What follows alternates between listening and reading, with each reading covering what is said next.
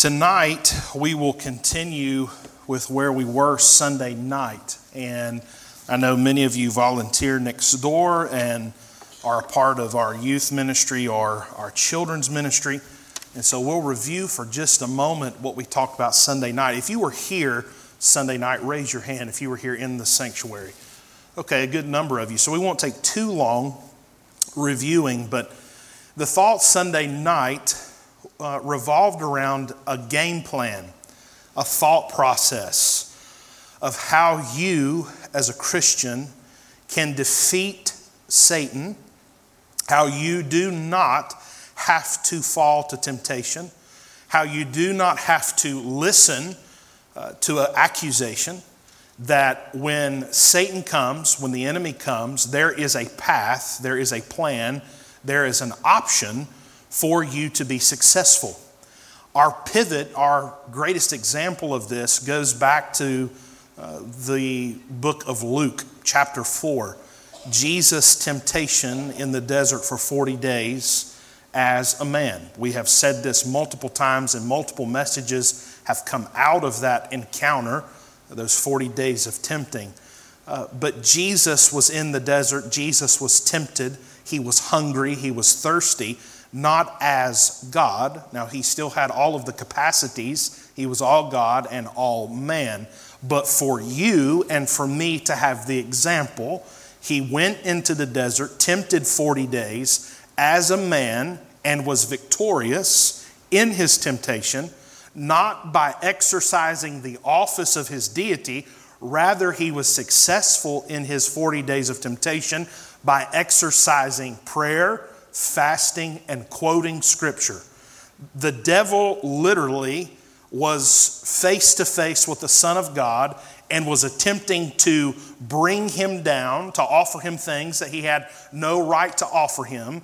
And then the Word that became flesh, the Son of God, then quoted the Word back to the face of Satan.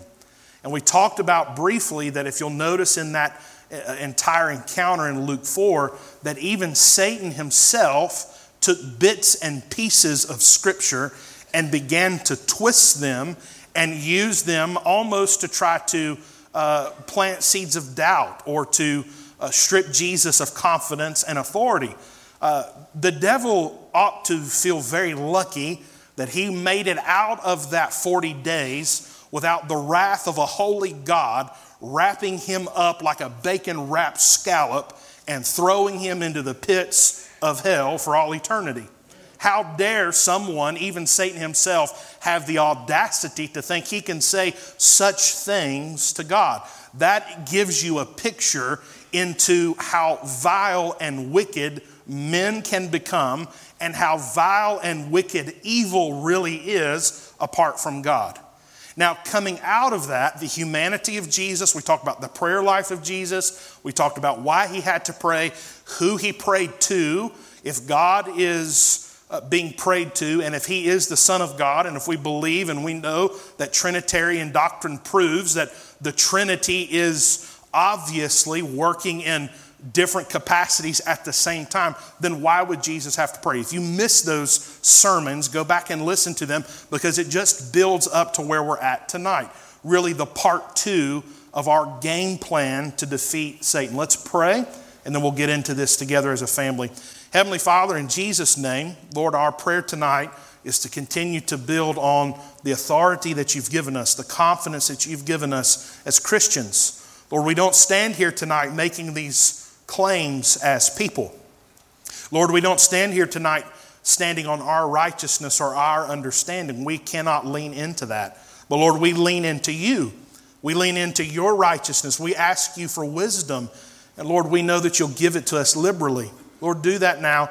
Give us wisdom. Give us discernment. And Lord, I pray that you would take the word of God and Lord, that you would penetrate each heart and each life that's in this room. In Jesus' name we pray. Amen and amen. Authority and confidence. We have said it dozens of times. It's been our theme. If we had to have 2 words or key words or root words this year, those 2 words have been confidence and authority. I believe as your pastor, I believe wholeheartedly for our country that if America is going to survive the next 15 years, if there's going to be any remnant of a church left, it will be that the church that's here now will really truly understand what it means to have confidence and to have authority as the culture and as the world changes. You cannot say that we're in the same place we were even 10 years ago. Things have changed. The whole entire cosmos, as your Bible uses that word many times in the New Testament, the world order, the way the world works, it's changed. It changes each and every day. Pay attention even in the next few weeks to global markets, the sabotage of the gas lines in Europe. You say that has nothing to do with my life. It has everything to do with the type of life you're getting ready to live even in the United States of America. You cannot rob Peter and pay Paul and do it continuously over and over and over and over, generation after generation, and somewhere along the line, the system not break. Well, it could be that the system is getting ready to break, a complete and total reset. Go back and look at why we left the gold standard in the 70s. Look at oil. Understand that. Be educated in this. Don't be caught off guard. Be like little squirrels, and when you find an acorn, take it back to the tree, find a little hole, and stash your nuts in the tree. Get ready for the possibility of a lean winter, of a lifestyle that changes. And in that thought and in that process, take on the identity of the Christian that God wants you to be while living in a changing world. It does not change our comfort level, does not change the fact that we have a job to do. It does not change the fact that we're called to be salt and to be light. And if you're going to go up against the grain of what's taking place in our culture, then you have to be prepared to do that. In other words, you're not going to trip up and accidentally be the Christian that God wants you to be. You're not just going to fall into a lifestyle of consistency and holiness with God. It's intentionality, it's purpose, it's identity, and it's understanding. This is where some of the stuff from the 50s and the 60s and the 70s, where God was moving in great ways, but men started to take those movements of God and those great revivals, and those men began to put their hands on some things they should not have touched. We lost a real momentum because of the materialism of even the 90s. And so if the church is going to survive, if the church is going to thrive, then we have to be people who understand who we are. A lot of this is our mentality, our way of thinking. What is our knee-jerk response? What is second nature to us when a problem arises? And that comes down to the very microcosms of your life, the way you do money, the way you do life, the way you raise your children, and even the way you respond to temptation, to sin, to doubt, to fear. God has given us a roadmap to handle every single one of those elements and to be successful. In other words, church, God did not save you, called you from death to life, out of darkness to light for you to be a loser. God called you from death to life, from darkness to light, for you to be a winner for the Lord Jesus Christ. He sets you up for success. Now, Sunday night, I gave you three ways that you can win, that you can be successful, that you can beat the devil. Raise your hand if you like winning. Almost everybody. I'm still looking for someone that doesn't raise their hand because I want to take them and play putt-putt with them because I'm terrible at putt-putt and I want to win. So if you like losing, we can go play putt-putt. I like winning. I like Alabama Roll Tide Crimson football because it's a winning team. I like the Atlanta Braves. They're a real winning team, unlike the Pinstripes from New York City, who buy their wins, Michael Otar. Now, three things. Let's get back to what's important tonight. Three things. Number one, the Savior's victory at Calvary. Your success Your win was purchased and settled at Calvary. If we do not have the white cross behind me and what it represents, we have no win. There's no victory to celebrate. But because of what actually took place in Jerusalem over 2,000 years ago, we're already 2,000 plus years and we're still talking about it because it changed everything for me. This was the moment of our win. This was the beginning of our success, our Savior's victory at Calvary. Number two, the intercessory ministry of Christ for you. The prayer life of Jesus that he had where he prayed for you. Sunday night, I tried my best to read John 17. I did not make it through John 17. If you take in what's actually taking place in that chapter, where Jesus thanks the Father for the gift of the church, and then even gets specific in his prayer. And Jesus says, God, Father, I'm not praying for the world right now. I'm praying for the ones that you have given me, the ones that belong to me, the ones that hear my voice and know it. I thank you for them. And then Jesus in John 17 says, now, Father, I pray that you would keep them from evil, that you would keep them from evil. And you'll find in John 17 that you're there. Jesus prayed for you. It's a very emotional thing. It's a powerful thing to understand that Jesus prayed for you. And you can be victorious. You can beat the devil. You can be victorious over sin and temptation because of his prayer life for you. That prayer that John the Beloved wrote down under holy inspiration that he heard Jesus pray to the Father. One of the most beautiful prayers in all of history, prayed by Jesus himself. In my humble opinion, that's the real Lord's Prayer. That's the real Lord's Prayer. That was his prayer, the Lord Jesus Christ. That was his heart. And his heart was you. And it was me. And he prays this prayer right before he goes where? To Gethsemane. His crushing, not my will, but thy will be done. See, Jesus does these things. He says these things. He prays these things. And it sends a rush of energy down redemptive history all the way to me. It's incredible what Jesus accomplished. So you have the Savior's victory at the cross, the intercessory ministry of Christ for you, and then thirdly, the Holy Spirit's indwelling power. The Holy Spirit's indwelling power. Now, Ephesians 1, 13 and 14. Let's read this again just to refresh your memory. In whom ye also trusted.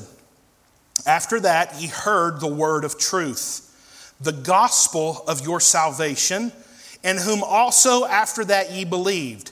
Ye were sealed, and if you underline or highlight in your Bible, you want to underline or highlight the word sealed, with that Holy Spirit of promise, which is the earnest of our inheritance until the redemption of the purchased possession, unto the praise of his glory. God's own Spirit comes to indwell the believer and secures and preserves eternal salvation. Let's take this very quick rabbit trail and say this loudly and clearly. And if you don't understand this or you struggle with this would be something to explore as it pertains to truth. If you've ever been saved, if you've been truly saved, regenerated, the second birth, born again, if you belong to Jesus, if you're in the family of God, not according to Winston, not according to Baptist tradition, but according to the Word of God, that salvation is settled, that moment of salvation, and it can never be revoked, period. You cannot lose authentic salvation. You cannot lose faith in the Lord Jesus Christ. Saving faith is permanent faith. It does not mean that you will not struggle. It does not mean that you'll never commit another infraction against God. But I know this to be true, that if on earth There's nothing I can do within myself or within science to change the fact that I am Dwight Parrish's son, that no matter what I say I am, no matter who I say my daddy is, I've got one daddy and his name's Dwight. There's nothing that can change that. If that is true in a human sense, then I know good and well that my Lord and my Savior does a perfect work at the moment of salvation. And if it can happen in human understanding, there's no way it can't happen in a divine, eternal sense with a heavenly, holy Father that's perfect. Your salvation is settled. And the Bible here tells you that you're sealed with the Holy Spirit of promise. And we talked about this word. This word's very important. Sphragidzo. Sphragidzo. Sealed. Sphragidzo. It means security. It means authenticity. It means ownership. It means authority. This was the word that would indicate the seal on a legal document. This is what happened at your moment of salvation. So number 3, the Holy Spirit's indwelling power. Okay, now I want to give you the rest of these. Here's how and why we can win. Here's how and why we can win and be successful over the devil. Number 4, the protection of Christ. The personal protection of Christ. 1 John 5:18. We know that whosoever is born of God sinneth not, but he that is begotten of God keepeth himself, and that the wicked one toucheth him not. I said this Sunday night, and I think we'll say it again tonight. Sometimes I think Christians give the devil too much credit for our own failures, our own flesh, and our own faults. Sometimes the greatest enemy is not the devil. Sometimes the greatest enemy is my rotten flesh. Saved? Yes. Sanctified? Yes, thank the Lord. But I'm still waiting for that third and final, the glorification. I'm still waiting for my perfect body. I'm still waiting for the flesh to be cast off forever. Again, the Apostle Paul says, I die daily. Leonard Ravenhill said, stop getting near the cross and get on the cross with Christ. There's room for you. Get on the cross with Jesus. That's how wicked our flesh is. That's how fallen the nature of man is. And the Bible teaches clearly that Satan cannot touch a hair on your head, cannot come to bother you, cannot come to accuse you, unless it is within the perfect sovereign will of your Father. Your Father's sovereign perfect will would not allow you to be brought to a place where you did not have the choice. Listen to me very carefully. God's sovereignty would never bring you to a place where you had no choice, where you had to sin. Think of that now. God's sovereign and God's holy and God is righteous. And in his sovereign plan, he would never allow one of his children to come to an intersection where you don't have the choice to turn right away from evil and instead go left towards the evil. That's not the nature of God. Well, the Lord allowed me to meet that woman. The Lord allowed me to get into that conversation. He knew what was coming. Yeah, but he also gave you the choice, the option, the moment, the time when your heart was smote and you knew it was wrong and you still chose to do it. God will never bring you to a place where you cannot choose to do the right thing. That's the holiness of God. That's the sovereignty of God. And he loves you enough to give you a choice. I'm so thankful that God did not call me, did not save me, did not woo me and draw me to be a robot. Rather, he loves me enough to allow me a choice. And it's just like Jesus in the desert for 40 days, tempted by Satan. It says at the end of that temptation that he leaves victorious from the temptation. And the next sentence says that he returns into Galilee empowered. He returned in the power of the Spirit. And when you have the moment, when you have that instantaneous decision to make on whether to do the right thing or the wrong thing, and for God's glory you choose to do the right thing, it will empower you. You will grow. You will learn. You'll get another stripe on your shoulder. There are some of us that have been saved for 15 years and we're still private first class. We've not ranked up at all. We're still at the back of the line. We've gone through boot camp 17 times. When we should be brigadier generals, or at least at the minimum a corporal that can at least eat a filet mignon. You may not be ready for the 45-ounce tomahawk ribeye, but you can at least chew on something that's got some protein in it. And instead you've got your private stripe and you're still drinking little glasses of milk.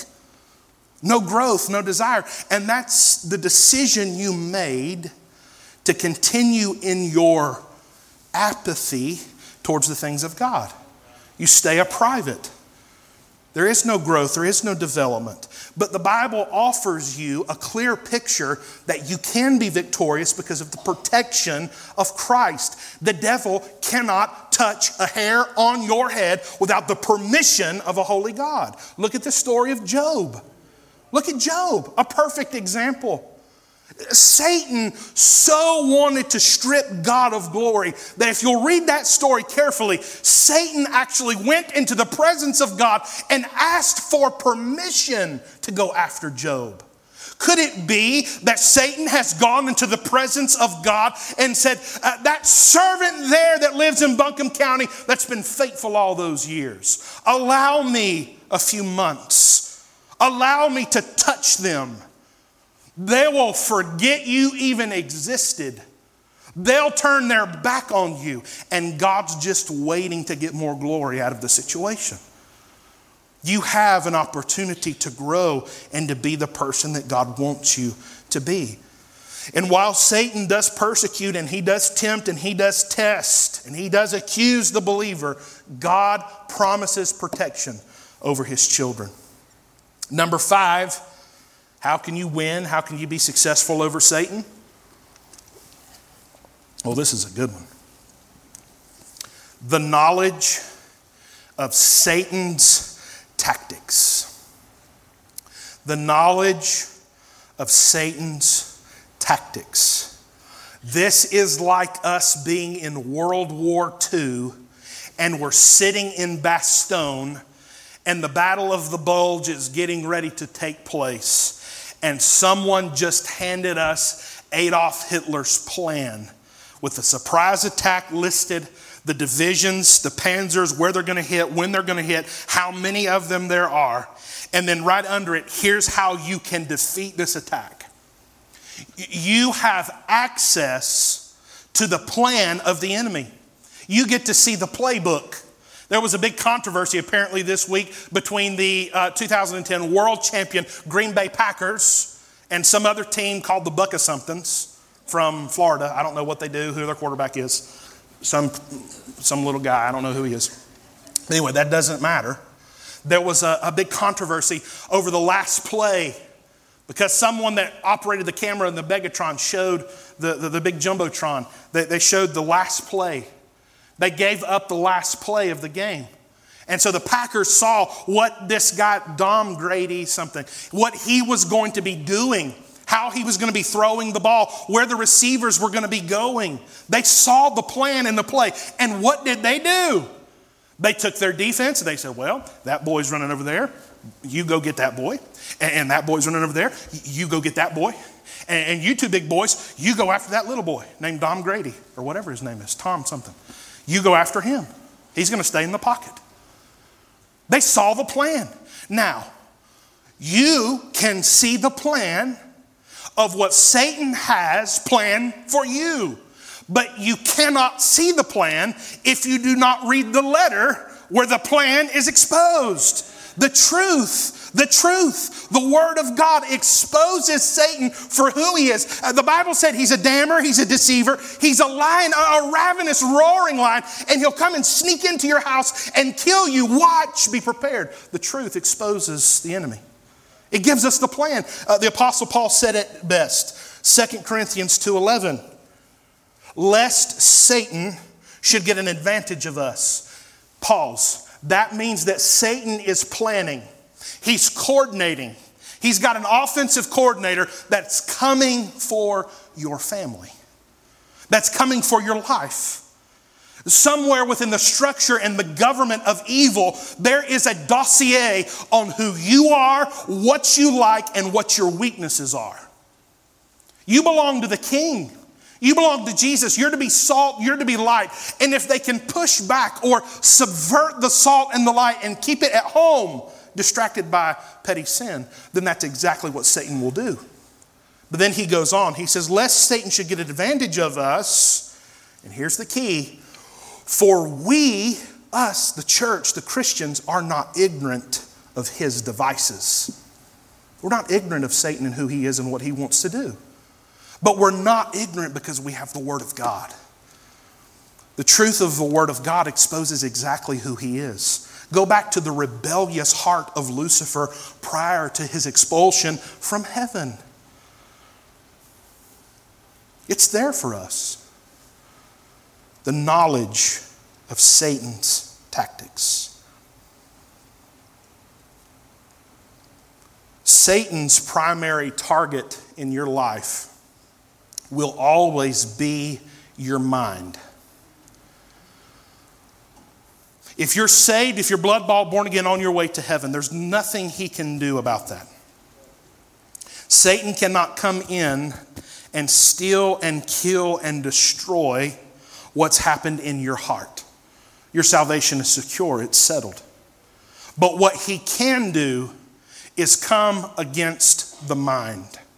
What you think, how you think, when you think something, how you perceive things in your church.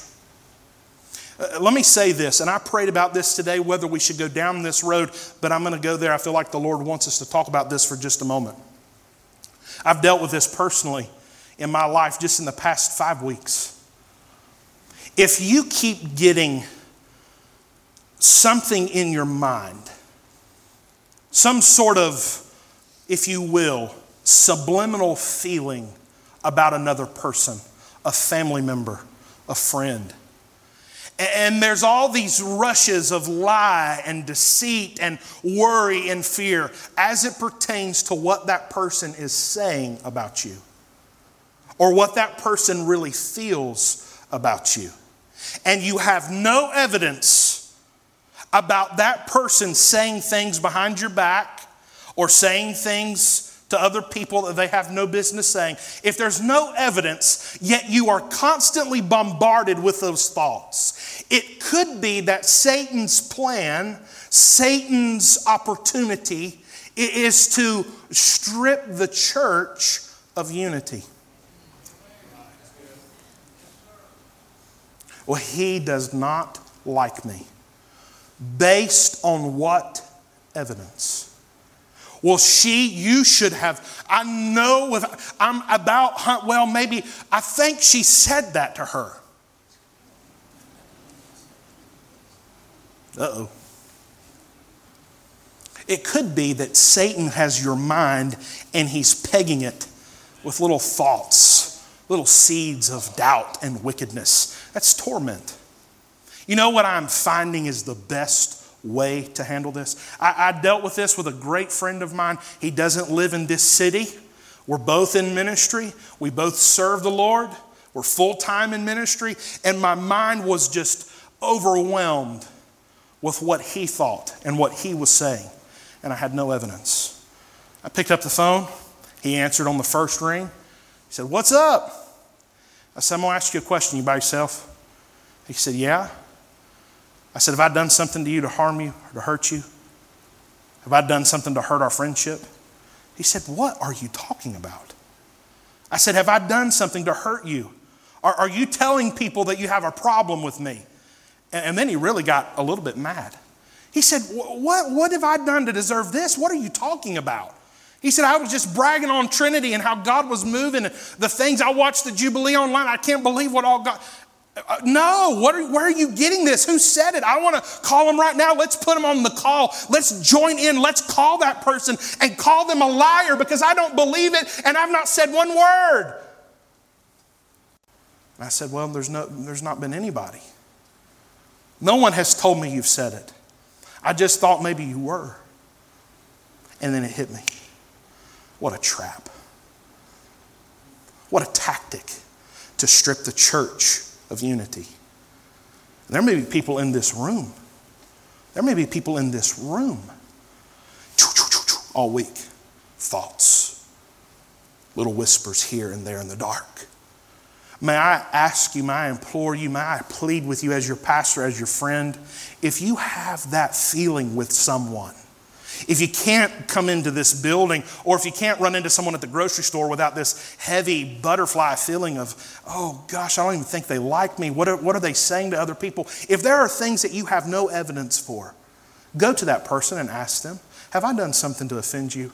Are we good in the Lord? Because I don't want anything to come between me and you, and I definitely don't want anything to come between me and the Lord and our relationship with Him. If we can get to a place where Trinity will communicate to that level, look out. You won't be able to get in the back door. This thing will be locked down tighter than Fort Knox. And the moment a snake comes in through the door, there'll be 4 or 5 white-headed saints of God that know how to kill snakes with hoes and shovels and rakes. Because this is the house of God. That's what we need desperately.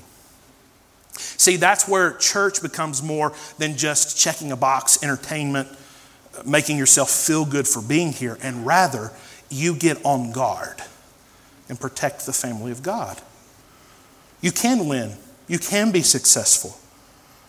The knowledge of Satan's tactics. We need to be done here in just a moment. Number 6 and final. The best way to condense all of this, all 5 points thus far, condenses down to this one passage in my heart. Take your Bible and turn to James 4. It'll be on your screen as well. Snake killing, rat killing, armadillo killing, whatever varmint you want to put in there. James 4.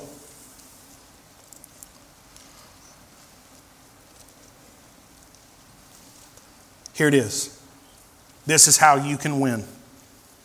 This is how you can be successful. Children, listen to me. Every child that's under the age of 12, raise your hand. All the kids that are under 12, raise your hands. Kids, listen to Pastor. I'll tell you something.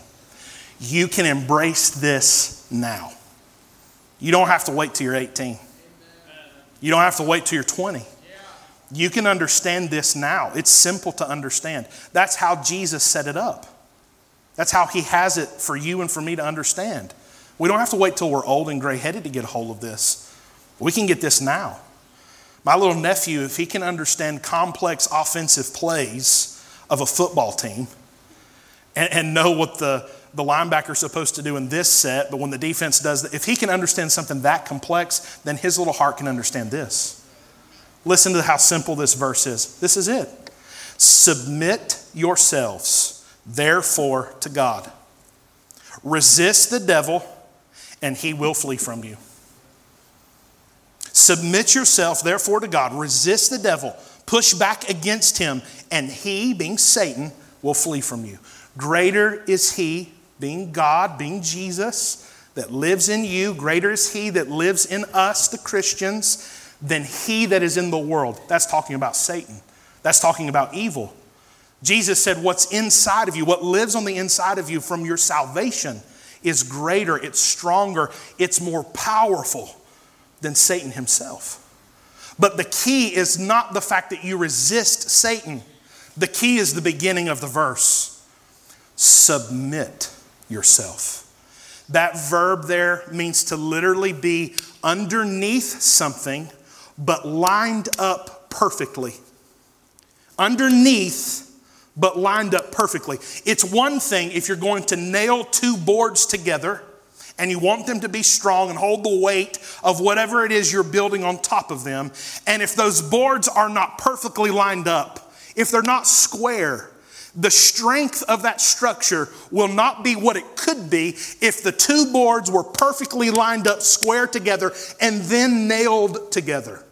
If one is off, if the lower one is off to the right and the top one is off to the left, and they're not doing what they should be doing together, it's a weakened structure that will fail. This word submit means that you as a Christian live underneath the lordship of Jesus Christ in everything that you do, in everything that you are, in everything that you say. You submit to Him. The way I go to the grocery store, I submit. The way I treat people in public away from church, I submit. The way I love my wife, my children, the way I do business, the way I'm faithful to the house of God, I submit. And once I understand the submission part, then I can embrace resisting, pushing back against Satan. And then the Bible guarantees that he will flee from me. You see, you are no match. Listen to me and we're finished.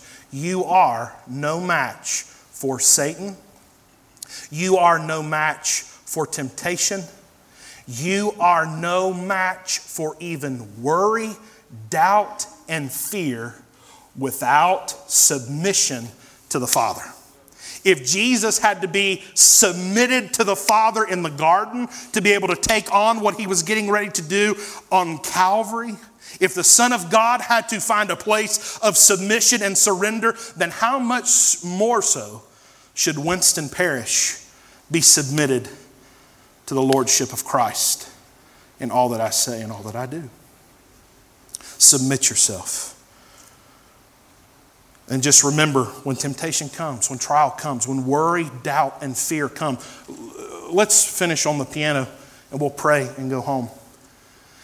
You've heard me say temptation. You've heard me say doubt. You've heard me say fear, worry, anxiety, depression. All of those things live in the same realm. God has not given us a spirit of fear, but of a sound mind and of love. The tone of the Father. I'm getting ready to start preaching a whole nother message, but I won't because it's 7:34.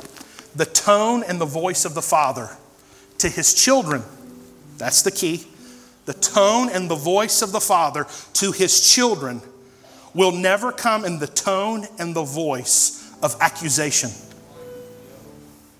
God will never take you and beat you to death with words. Rather, his correction is that of a loving Father. It's a moment of disappointment, not of anxiety. That's not how the Holy Spirit works. Not of fear. That's not how Jesus speaks. And not of depression. That's not how the Father expects us to live. Greater is he that is in me than he that is in the world. And we can be successful. We can win. And one day, praise God, Satan is going to get what's coming. And God's kept a perfect record book, and every hair he's ever touched on your head, every sleepless night, every tear you've ever shed, he's going to pay for it. The judgment of God, the wrath of God poured out on him and his horde for all of eternity, while I sit at the marriage supper of the Lamb and worship for all of eternity. Holy Father, in Jesus' name, we thank you that we can be successful. We thank you that we can win, that we can be victorious because of Jesus and what he accomplished on the cross. Help us to believe it. Help us to embrace it. Help us to hide this in our heart. Help us to be kind, tender to one another. Lord, I pray as if we ponder, as we think about our relationships within the church, Lord, that you would invigorate a sense of unity in our heart. Lord, if there's things that need to be made right between people in this room or people that will be here on Sunday, I pray, Lord, that you would ignite some conversations initiate some healing, and give us what we need to be the church that you expect us to be the bride without spot, without wrinkle, a bride that you can be pleased with. Protect our church, be with them, encourage them, and do what only you can do for them. It's in Jesus' name we pray. Amen and amen.